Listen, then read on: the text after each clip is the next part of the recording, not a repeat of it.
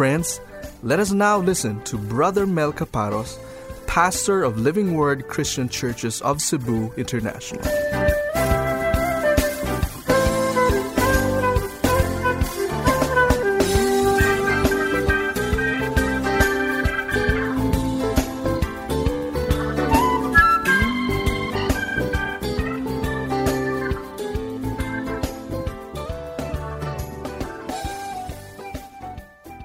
So now we're ready to go back to our series in the book of Philippians. I'd like to request everybody to please rise from their seats at this time as we read just one verse this morning, Philippians 4 and verse 8. Finally, brethren, whatever is true, whatever is honorable, whatever is right, whatever is pure, whatever is lovely, whatever is of good repute, if there is any excellence, and if anything worthy of praise, dwell on these things. Let's just come before the Lord in a word of prayer. Our Heavenly Father, we thank you and bless you for this wonderful morning that you have given to us. And we thank you, Lord, that in spite of the difficulties presented to us because of the fiesta, we are still able to come, gather together, and worship your holy name. And we rejoice in your goodness, O God. And we thank you for the opportunity to fix our eyes on you. And Lord, we seek, Lord, your manifold grace to be upon our hearts and upon our minds.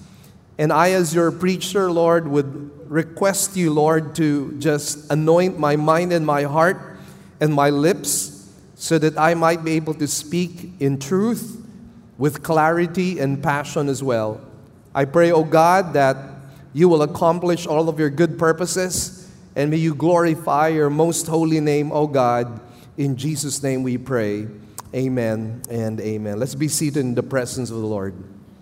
I've entitled this morning sermon, Joy and Peace Through Right Thinking. Just to give a little review, because for 2 Sundays we have addressed certain sermons, or we have focused on other things because of the Christmas season as well as the New Year. So now we are ready to go back to our series on the book of Philippians. So allow me to do a little review of the previous sermon that we talked about in Philippians chapter 4. If you recall, in that previous sermon, we said that the result of the righteous act of prayer is that we will have joy and peace guarding our hearts and our minds in Christ Jesus. However, we do not simply want to receive peace and joy merely as something that is an event in our lives. We want it to be a lifestyle. We want to be able to maintain a life of peace and a life of joy. And obviously, that's something that we have to work for. That's something that we have to fight for, because many times our peace and our joy might be stolen from us. And so the question is, how do we maintain this peace and joy that God has given to us? And this morning, I would like to share to you that to be able to maintain our peace as well as our joy, we need to dwell on godly thoughts. We need to dwell on godly thoughts. And basically what this teaches us is that joy and peace involves both our hearts and our minds. It involves our hearts and our minds. Let me show to you a verse of Scripture that will teach us this matter. It says in Isaiah 26 verse 3, Thou wilt keep him in perfect peace, whose mind, there you go, is stayed on thee, because he trusted in thee. So you will notice here the relation of peace and what we fix our minds on.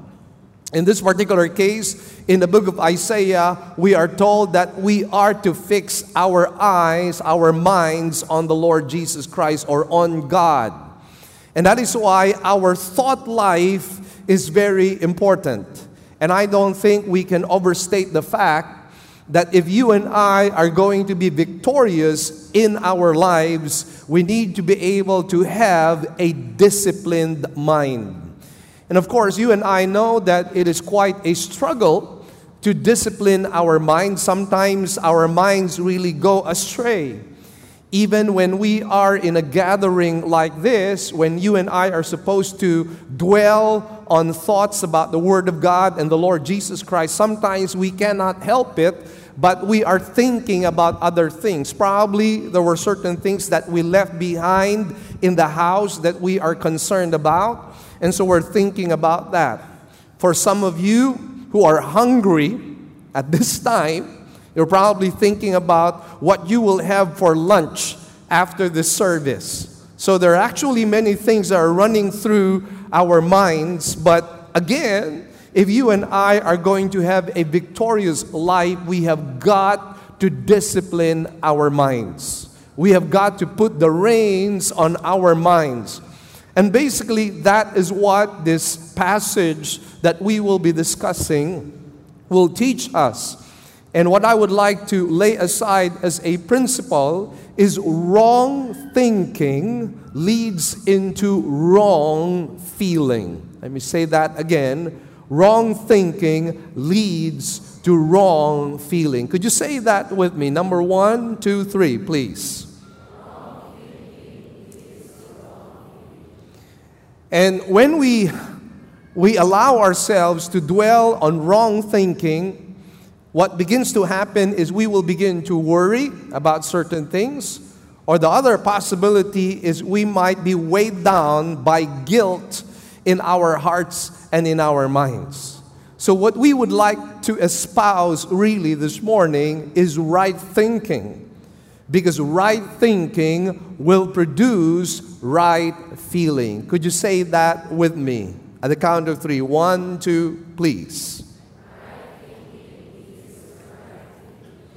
So the lesson that we need to learn this morning is taken from 2 Corinthians chapter 10, verse 5, which says that we need to take every thought, we need to take every thought captive in obedience to the Lord Jesus Christ.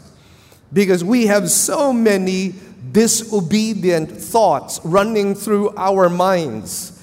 And, one of the things that probably I'd like to share to you by way of illustration is, how would you feel if your thoughts were flashed on the LED screen this morning? How would you like that? If everything you're thinking just flashes on the screen, I believe some of those things that we're thinking about, we would be embarrassed. Some of us will be humiliated if those thoughts come out on the screen. And that's why I'm just using that illustration just to tell you that sometimes we really have an undisciplined thought life. And hopefully this morning we will learn how to discipline our minds. Now, in this lesson, we will talk about 6 objects that our minds have to dwell on. Again, we're going to talk about 6 objects that our minds have to dwell on.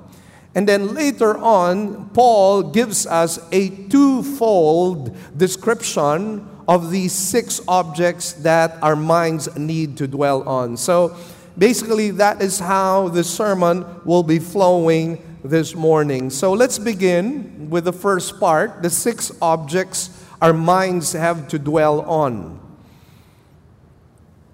If I were to give a subtitle to this particular subject matter that we're going to discuss, I'd probably call it a paragraph on spiritual mental health. That's probably how I will talk about it. And again, as I mentioned, we're given 6 items which are mentioned as objects of a wholesome thought life. And each one, by the way, is introduced by the word whatever. Now, the word whatever here, interestingly, is in the plural. And basically what that tells you is that we are dealing with broad meanings with each word that is presented to us. So we're not just talking about singular meanings here. It is actually very broad. The category involves broad meanings. So have that in your mind. We're being given general principles in this particular section. So let's begin with the first one. The first thing that we need to let our minds dwell on. First of all, we need to dwell on whatever is true. Now, one definition is by way of looking at what is opposite of what is true. And what is opposite of that is what is dishonest and what is unreliable. Now we know that these things belong to the sinful nature of our hearts. And we know for a fact that the truth that God gives to us sets us free. The truth of God is very beneficial to all of us. It is comforting, it is inspiring, it is encouraging, it is edifying. And that is the reason why we need to dwell on the truth, most especially of God's Word. And I recall the many times I've gone through adversity, trials, temptations, and whenever I would meditate on the Word of God, whenever I would meditate on the truth of God's Word, it would strengthen my faith.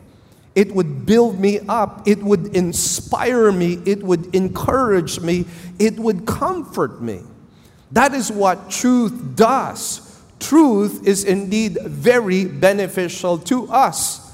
And that's the reason why Satan is opposed to the truth. One of the titles of Satan is, he is the father of lies. We find that in John chapter 8, verse 44.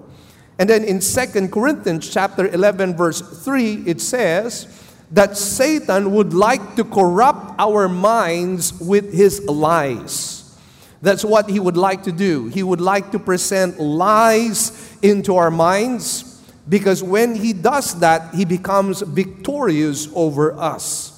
And that is why we are doing ourselves a great disservice when we allow our minds to dwell on the lies of Satan.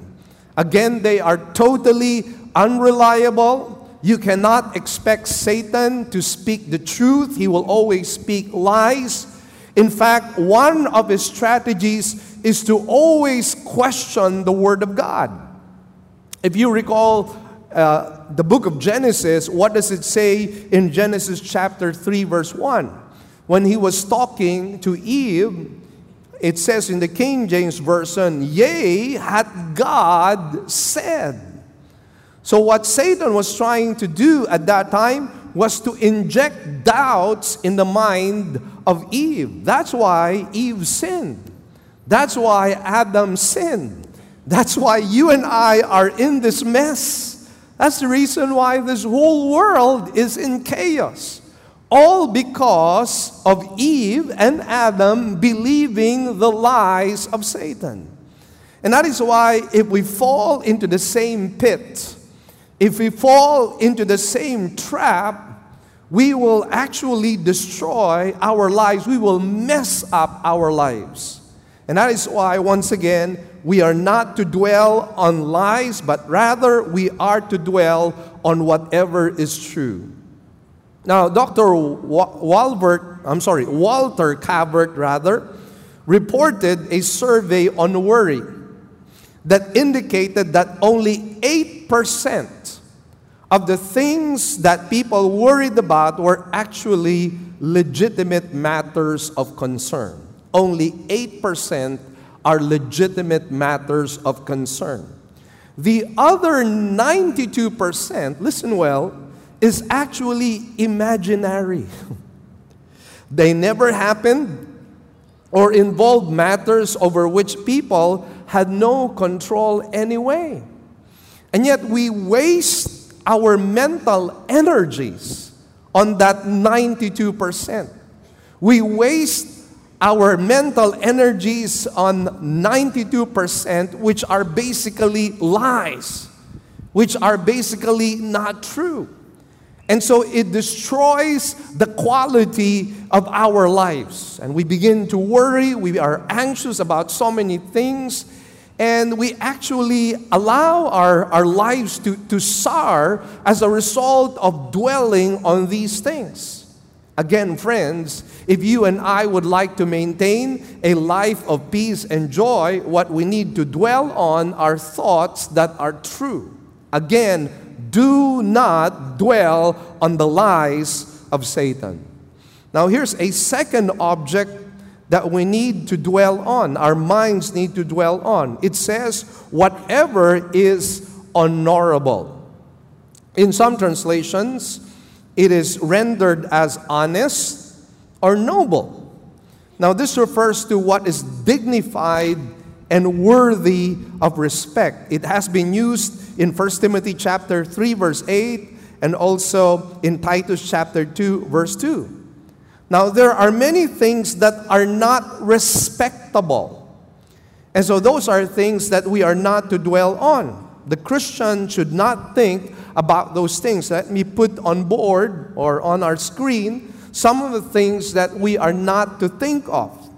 We are not to think of things that involve bribery, theft, cheating, and many other things.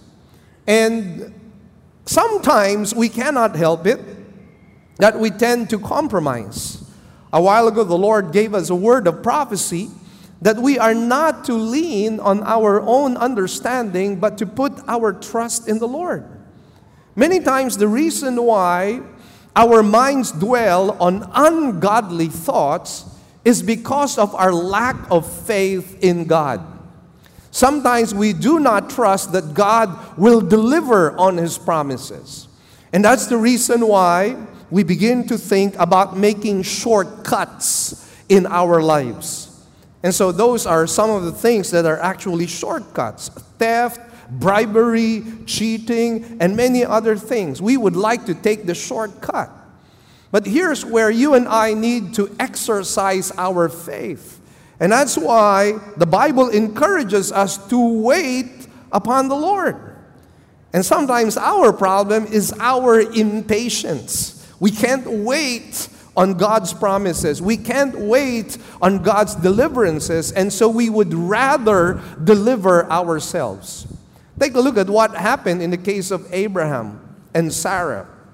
Well, God actually promised that He would have a descendant, and that this descendant would inherit the land of promise, the land flowing with milk and honey.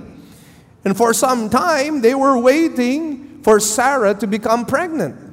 And so the years went by, and they were aging already. Their bodies were aging. And they were wondering, is God really going to fulfill His promise? And eventually they came to a point wherein they began to doubt the promise of God. And so what did they do? Well, Sarah gave her maid to Abraham. The maid's name is Hagar, and the result of that was Ishmael. And you and I know that later on the Ishmaelites became trouble for the nation of Israel. Well, that's what happens when you and I make shortcuts in our lives. But it all begins here. Those shortcuts begin here in our minds. And what the Bible is saying, don't even think about it. Don't even think about making shortcuts in your life. They're not good for you.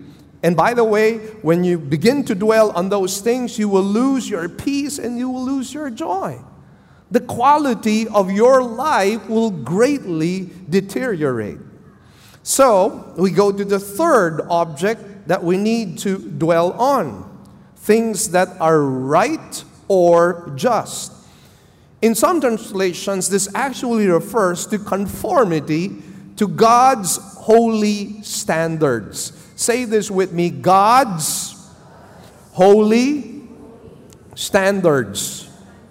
Now let me tell you, there's only one standard for us, and that's the Word of God. But oftentimes, We measure things based on our own human standards.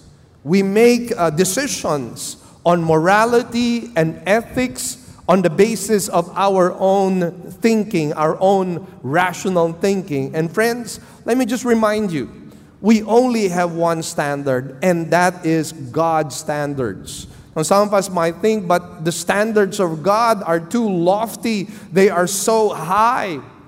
It's difficult to reach them. Again, friends, you and I are the clay. God is the potter. We do not question the standards of God. We do not question the morality of God. We do not question the holiness of God. We do not question the spirituality of God. And that is why, if you and I would like to have a life of joy and peace, our minds have to be focused on things that are right or just. We're not supposed to think of shortchanging God in the areas of sacrifice, worship, and devotion. And sometimes that's what happens. Lord, you will understand. I'm in a difficult situation, so I can't do what you are requiring of me. And sometimes we think that God will condescend to our level. He would understand our compromises. But then again, God is not like us. Once He has set a standard, it is for everybody to follow those standards. So we are not to entertain thoughts of complaining. We are not to entertain thoughts of rebellion against God. We are not to think too much on money and be consumed by materialism. All of these things will make us lose our joy and our peace. And that is why, again, this requires discipline, a disciplined mind, because our minds go astray. And this is what Satan continually attacks. Now we go to the fourth item, whatever is pure. Now the Greek word here refers to what is wholesome and not mixed with elements that would debase the soul. Now, this word probably refers to moral purity. Say moral purity. Since then, and even now, people were constantly attacked by temptations to sexual immorality. We find exhortations, admonitions found in Ephesians 4:17-24, Ephesians 5:8-12. And Paul here admonishes the Christians to live a life of sexual purity. And the reason why Paul was admonishing them was because there were temptations in that particular culture. In fact, in many situations, in the culture of that time, engaging in sex with a temple prostitute was actually considered a spiritual thing. So you can just imagine people who converted to Christianity, it was difficult to reconcile these things in their minds. But Paul had to remind them that they were now new in Christ and that they had to renew their minds. And that is why, again, these are things that we need to be careful of. We need to have pure thoughts. We are therefore not to dwell on lustful thoughts such as adultery, fornication, and premarital sex. And I know that this is a struggle for this generation because of the internet. It is so easy right now to just take a look at pornography, and sometimes inadvertently, because there are advertisements, there are commercials, and sometimes somebody gives you an email, and sometimes you click on it, and all of a sudden you don't know it's pornography. And so sometimes it has become very easy for this generation to actually access internet pornography. But you see, if you and I are going to have peace and joy in our lives, those are the things we should be avoiding. In fact, if inadvertently we are able to see some of those things that are prohibited to us, we are told in the scriptures to let our minds dwell on whatever is pure. So if there are lustful thoughts, we are not to allow our thoughts to linger long on them. We are to take every thought captive in obedience to the Lord Jesus Christ. Otherwise, we will mess up our lives. Let me share to you the story of a Christian who, writing anonymously in Leadership magazine, made a confession. And what he confessed to was that he had a 10-year bondage to the sin of lust, which included a regular diet of pornography. During this time, interestingly, he was a minister of God. He was conducting Christian conferences and seminars across the United States of America. The agony of his inner conflict, however, finally became unbearable. And you know why it becomes unbearable? Because the book of Isaiah says, there is no peace for the wicked. If you are a born-again Christian, and you are allowing your mind to rest on lustful thoughts, you will lose your peace and your joy. Because the conviction of the Holy Spirit will weigh heavily on your heart. And the Holy Spirit will not let go until you confess and you repent of your lust. God is not going to let go. And that is why you can come to a worship gathering like this, and people are singing and they are enjoying the presence of God, but it is not affecting you at all. I mean, you are so out of the situation, and the reason is because you are in sin. The reason is because your mind is focused on lustful things. And when that happens, you cannot have peace. You cannot have joy. And this is exactly what happened to this minister of God.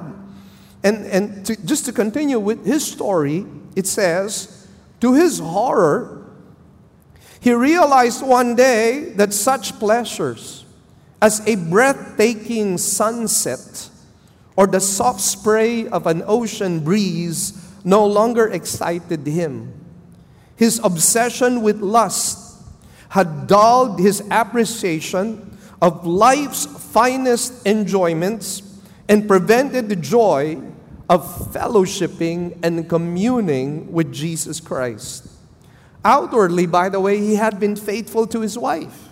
He had not committed adultery, but in his mind, he was engaging in adultery. When he turned anew to God, he realized that a necessary step in the breaking of his lustful pattern was a long talk with his mate. In short, he confessed to his sin of lust and to his diet of pornography. The whole experience was painful and awkward, but the repentance was genuine. She forgave him, and new love soon returned to their marriage, and he regained his joy and his peace as well. And friends, that's how it is. If you want joy and peace, you've got to pay the price. And the price is you need to discipline your thought life. And I know it's difficult, because from Monday to Saturday, you and I are exposed to the world. I recall one sister who was sharing to my wife that her boss was telling her to watch pornography. And so you find yourself in situations like that, wherein you are being asked to make compromises. And friends, if you are not going to be careful with what you allow your minds to dwell on, you will lose your peace and your joy. And let me tell you, you cannot just discipline your minds on Sunday, because sometimes that's what happens to us. We begin to dwell on godly thoughts when it's Sunday, when it's time for us to worship. So it seems like we do our weekly confession whenever Sunday comes. But you know what? Confession is a daily thing. We need to be confessing our sins to God on a daily basis. We need to be living the Christian life every day of our lives, not just on weekends, not just on Sunday. Sunday is not enough for us to discipline our spiritual minds. We have to discipline our minds every day. That's how we live a life of peace and joy. Now, some of us, and I was sharing last weekend, that for some people, their solution is isolation. That's what the monks did. They went to the mountains, they isolated themselves. But you know what the monks discovered when they went up to the mountains? Lust accompanied them. Covetousness accompanied them. Even when you isolate yourself in the mountains, you will find that you cannot isolate yourself from your own sinful nature. And that's the reason why what needs to happen is we need to fight. We need to fight spiritually. We cannot be like ostriches. How many of you know what ostriches are? You know what they do, right? They put their heads deep down into the ground. Now, you and I can't do that. We can't be like ostriches hiding ourselves under the ground. Because whatever we do, the truth of the matter is we are confronted, we are challenged on all fronts and on all corners. Our morality, our spirituality, our values, our standards are constantly being challenged by the world. So sometimes we cannot help what we see. I mean, sometimes you're changing channels, and as you change channels, all of a sudden there's this raunchy advertisement that comes out. Now, you and I cannot avoid it. Sometimes we see certain things that we do not like to look at. But what we need to do is this. What we need to do is not focus on these things. We cannot avoid sometimes not looking at these things, but what is important is the focus. A while ago, I liked the song that we were singing. Fix our eyes on God. Fix our eyes on the Lord. And that's what we need to do. When we are challenged, when we are confronted, when we are tempted, seduced by this world, we need to fix our eyes on the Lord. We need to fix our eyes on that which is pure. Again, our work is not isolation. And our work, of course, is definitely not absorption. We are to be the light of the world. The key here is not so much not to see, because we will see, that cannot be avoided, but not to focus. All right? Number 5, here's the 5th item. It says lovely. The Greek word here means beautiful and attractive.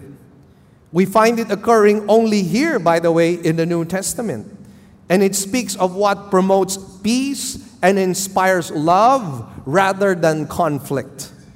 In other words, we are not to have bitter thoughts of revenge, retaliation, violence, verbal abuse, and so on. And some of us might think, well, I don't really do it. I just hate the person in my mind. Well, do you know what Jesus Christ said about hatred? If you hate your brother, you have already what? You have already committed what? Murder. That's what it is. And that's why God doesn't want us thinking about those thoughts. And I know some of us have suffered probably unfair treatment. Some of us have probably suffered injustice in our lives. And in our minds, in our hearts, we want to retaliate. We want revenge. And my take on this is leave room for the wrath of God. The Bible is very clear. Vengeance is mine, saith the Lord. The problem is when you let your mind dwell on bitterness and retaliation and revenge, you will lose your peace and you will lose your joy. Every time you see this person, every time you hear something about this person, you will just lose your peace and joy. The quality of your life will actually deteriorate. So what happens is you are adding insult to injury. You're actually continually injuring yourself. This is no longer the work of the oppression of that other person. You are now doing this to yourself. You are making yourself suffer when you allow thoughts like this to take place. And my point is, why should you suffer in this manner? God doesn't want that. God doesn't want you to have self-inflicting punishment on yourself. But sometimes that's what happens when we continually hate people, when we're continually bitter, and when you and I can't let go. I like the story of an 82-year-old man who suffered much discomfort because he went through an operation because he had cancer, but he always seemed to smile and enjoy life. In his youth, this was what he decided on. He decided that he would never harbor feelings of bitterness or resentment. No matter what hardships he endured or what unfair treatment he received from people, he kept his heart open to the Lord and even sought to love even his enemies. Now, this is what he says. I am convinced that when we cheerfully accept our lot and forgive others as God has forgiven us, we are benefited physically. It was obvious from looking at him that he was relaxed and he was contented and he had a genuine sense of well-being.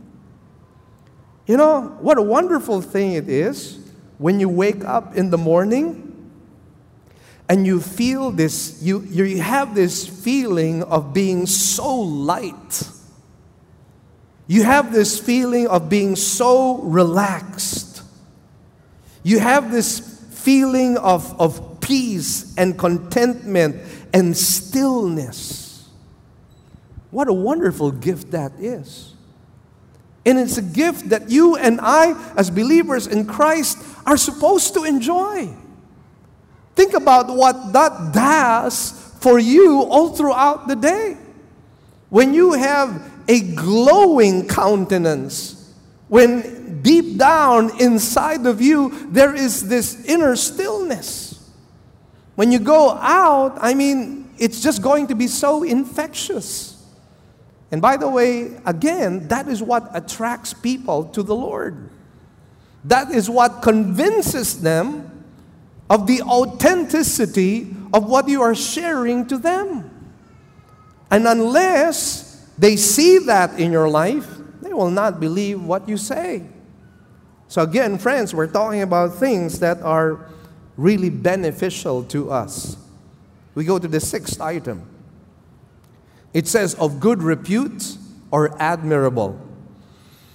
Now, this word relates to what is positive and constructive rather than negative and destructive.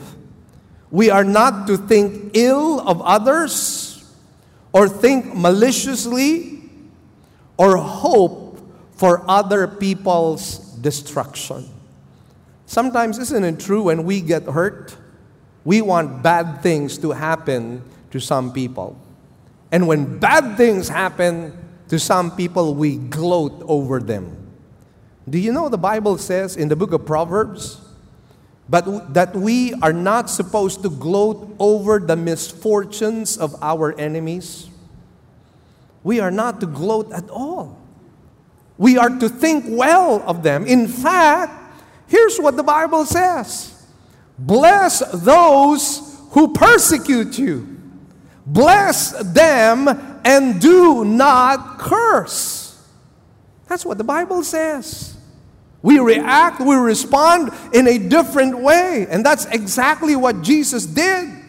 When he was mocked, when he was spat upon, when he was nailed to the cross, when a crown of thorns were placed upon him, when they stripped him naked, when they humiliated him, when they insulted him, how did Jesus respond? Father, forgive them, for they do not know what they are doing. Instead of cursing them, and he could have done that, as the Son of God, he could have struck them with lightning. He could have killed them on the spot. He could have sent all of his angels to come and fight against all these people. And thousands would have died at one moment. He could have done that. But instead, he responded in a godly, loving way. And you know what? That was not just a show of spirituality. When he prayed, Father, forgive them, for they do not know what they are doing, that was not just a mere show of spirituality. No, he was really sincere when he prayed that. And the result of that was the conversion of the centurion. That prayer was effective. That prayer was powerful because he did not curse these people. He blessed them. He blessed them. And that's how you and I respond. So if you right now are wondering, why is it I don't have peace and I don't have joy? Well, maybe it will help. Again, let me just use this illustration. Right now, if what you are thinking is going to be flashed on the screen, would you be proud of those thoughts? What if you're thinking right now about this sermon and you're thinking, boring? Then it pops out on the screen. Would you be proud of those thoughts? Would you be happy about those thoughts? Perhaps not. And that's my point here. Sometimes we're so good at hiding things, but you know what? You cannot hide anything from God. That's why at the end of the day, when you and I are judged by God, not in the matter of salvation, because we're saved. If you have accepted Christ as Lord and Savior of your life, we're saved. We're secure eternally. But you see, the judgment that we face is called the Bema judgment seat. And that's not a judgment seat wherein we lose our salvation. That's a judgment seat wherein you and I lose our rewards. And how do we lose our rewards? Well, the Bible says He will judge every thought and every intention and every motive of our hearts. So it's not just what we do that God is going to judge. It is not just our actions and our conduct that God would judge. Even what is here in our minds, even what is here in our hearts will be judged by God. And that is why we need to be very careful. We need to really take good care of our minds and our hearts. Because if we don't do that, again, we will lose our peace and our joy. So Paul ends this particular passage by saying that these 6 objects are described in 2 ways. First of all, Paul says that these things are excellent. Say excellent, please. I'm only hearing the women. Say excellent. Then Paul also says they are praiseworthy. Say praiseworthy. Now in other translations, it is translated this way: whatever possesses virtue and praise. Now these thought patterns are considered excellent by Paul, or have virtue, because it will motivate us to do better. Definitely when you are thinking good thoughts, there's going to be an output. Input produces output. So if you want to do good, if you want to do better, if you want to have a better quality of life, where does it all begin? It all begins here. When you and I have these godly thoughts, they are excellent. They will serve us well in our lives. And not only that, the Bible says they are praiseworthy. Why? Because it is worth commending to others. These are the thoughts that we would like others to have as well.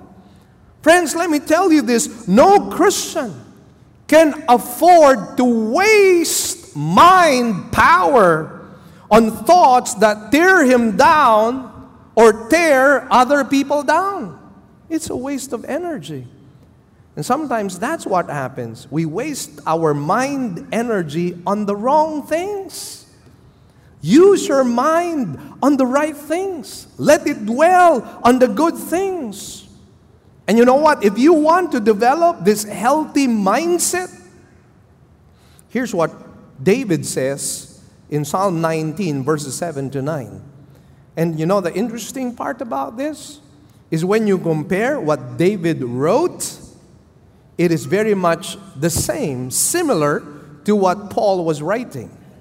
And here's where you see that Paul was actually very grounded in Old Testament scriptures. And many of the things that he shares reflects what is written already in the Old Testament. Now take a look at the parallel between what Paul wrote and what David wrote in Psalm 19, verses 7 to 9. It says, "The law of the Lord is perfect, restoring the soul. The testimony of the Lord is sure, making wise the simple.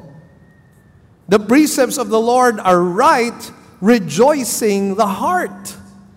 The commandment of the Lord is pure, enlightening the eyes. The fear of the Lord is clean, enduring forever. The judgments of the Lord are true, they are righteous altogether." So you take a look at these words: perfect, sure, right, pure, clean, true.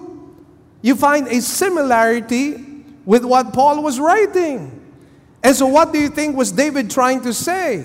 And what do you think Paul is also trying to say as he connects this with the book of Psalms? What he is saying is, if you want to have a mind that dwells on godly thoughts, what you need to do is meditate on the scriptures. Study the laws of God. Meditate on the Bible. That is an investment that will totally, radically change your life. And yet people would rather invest time on other things. Sometimes we invest too much time on Facebook. And I've got to tell you, you've got to face the book, which is the Bible. Amen? We have got to invest time and look at the benefits. Look at this. What does it do when you meditate on the Word of God? Restoring the soul, making wise the simple, rejoicing the heart. How many here would like to rejoice in their hearts? Amen. Enlightening the eyes. All of these things would come into our lives the moment we benefit, the moment you and I read on the Word of God, the moment we study it. That is what's going to happen because we fill our minds with the Word of God, and so we make a habit of thinking on godly thoughts. The Christian who fills his heart and mind with God's Word will have a built-in radar for detecting wrong thoughts. And I like what Psalm 119, 165 says. "Great peace have they which love thy law." Great peace. Now, how many of you want great peace? All right. We don't want just peace. We want great peace. Now, how do you achieve great peace in your life? Love the law.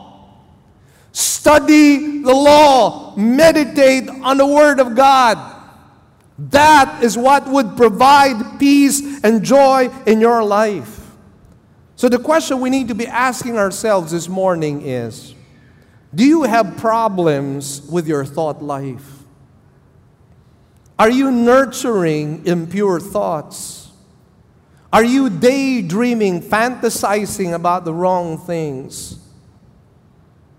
Examine what you are putting into your mind through television, books, conversations, movies, and magazines. Replace harmful input with wholesome material. Now, why do you think we need to do that? Because our minds are much like sponges. Do you know that sponges are animals that live in the sea? And divers must descend to the ocean floor to gather them.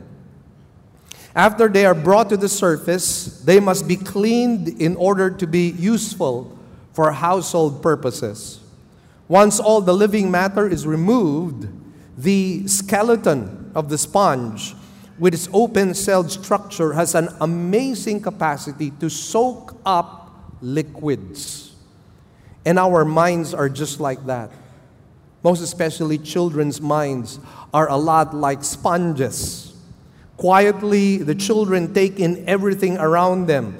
They are what they are, not only because of inherited family traits, they are what they are because of the influence of their environment as well. And for this reason, we parents must make sure that we provide an environment to our children wherein their mental health is being taken good care of. Sometimes we allow the iPads or the iPhones to babysit our children because we don't have the time. I know of a 5-year-old boy who became addicted to internet pornography, 5 years old, because the one that was babysitting him was the iPhone. And that's why, friends, we are really in a world and in a generation that attacks everything that we believe is right. And friends, it's not just children, by the way. We too have minds that are like sponges. And that's why we have to be very careful about what we allow to enter into our minds. Right thinking must be the product of reading the Bible. Without the Bible, let me tell you this. Without the Bible, you cannot think correctly. Could you say that with me? Say to your neighbor, without the Bible, you cannot think correctly. We need the Word of God to align our minds with God's will. Let me add one more principle. Right thinking also produces right living. Which tells us, by the way, that if we are not living correctly, listen well, if we are not living correctly, it's because we are not thinking correctly. A lot of what we do has to do with what is contained here. That's why we've got to be very careful. Now, there's a quotation which I think is probably overused, but I think its benefits still continue on, and I'd like to quote it to you. It goes something like this. Sow a thought, reap an action. Sow an action, reap a habit. Sow a habit, reap a character. Sow a character, reap a destiny. So here's the thing. You want a life of peace and a life of joy. Who doesn't want that? Everybody will run after that. But you see, it's something that we do. It doesn't just happen. A life of peace and joy happens because we fix our eyes and our minds on the right things. Amen? So, here's my prayer for you. My prayer for you is beginning today, you will resolve to discipline what is in your mind. And what you allow to enter into your mind and linger on will be your destiny. That is who you will be. As the book of Proverbs says, As a man thinks, so is he. Let me say it again. As a man thinks, so is he. If you would like to define who you are, just read your thoughts. That's who you are.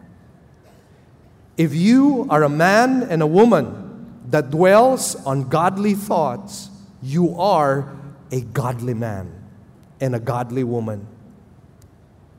But if you allow your mind to dwell on thoughts that are impure, you are an impure person.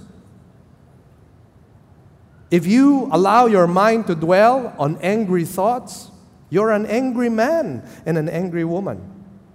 As you think, so you are. And that is why, friends, we thank God for the Word of God, because we now have the opportunity to put a rein to our minds so that we begin to live a life that is worthy and pleasing to God, a life of peace and joy. So that when you wake up in the morning, you wake up in the morning with lightness, with a feeling of contentment, peace, and joy. And how does that happen? A lifestyle of godly thinking. Amen? Let's give the Lord a big hand, please. So let's just bow our heads and close our eyes at this time. Our Father, we just want to thank you, Lord, for this morning. And sometimes we're not aware that our destiny is actually being charted by what we think about most of the time. As the book of Proverbs says, we are defined by what we constantly think about. And Lord, if we have allowed impure thoughts, ungodly thoughts, immoral thoughts, angry thoughts, bitter thoughts, prideful thoughts to dwell in our minds, allow us to repent of that right now. And we ask for your grace, O God, that our minds would be renewed by the Scriptures. Give us the heart and the resolve to study, read, meditate on the Scriptures every day of our lives. May we allow our hearts to be guarded by the Word of God so that we live a life of peace and a life of joy. May it not be that we only worship you on Sunday. May we worship you with our thought lives every day of our lives. We ask, O God, that your grace be abundant upon us, and as we confess those ungodly thoughts right now, we pray you cleanse our minds. Wash it with the water of God's Word. And allow us now to fix our eyes on you and on the Word. And Father, we trust that this will greatly improve our quality of life. We thank you, dear Lord, because this is what you desire for us. We thank you as well for the opportunity to give our tithes, our grace gifts, and our offerings. Lord, use them for the glory of your holy name. And Father, would you be so kind to bless us and prosper us, not because we're selfish and greedy, but because we want to continue serving, loving, extending your kingdom, exalting your name. And Lord, again, you deserve all praises and thanks. In Jesus' name we pray. Amen and amen. Let's give the Lord a big hand, please.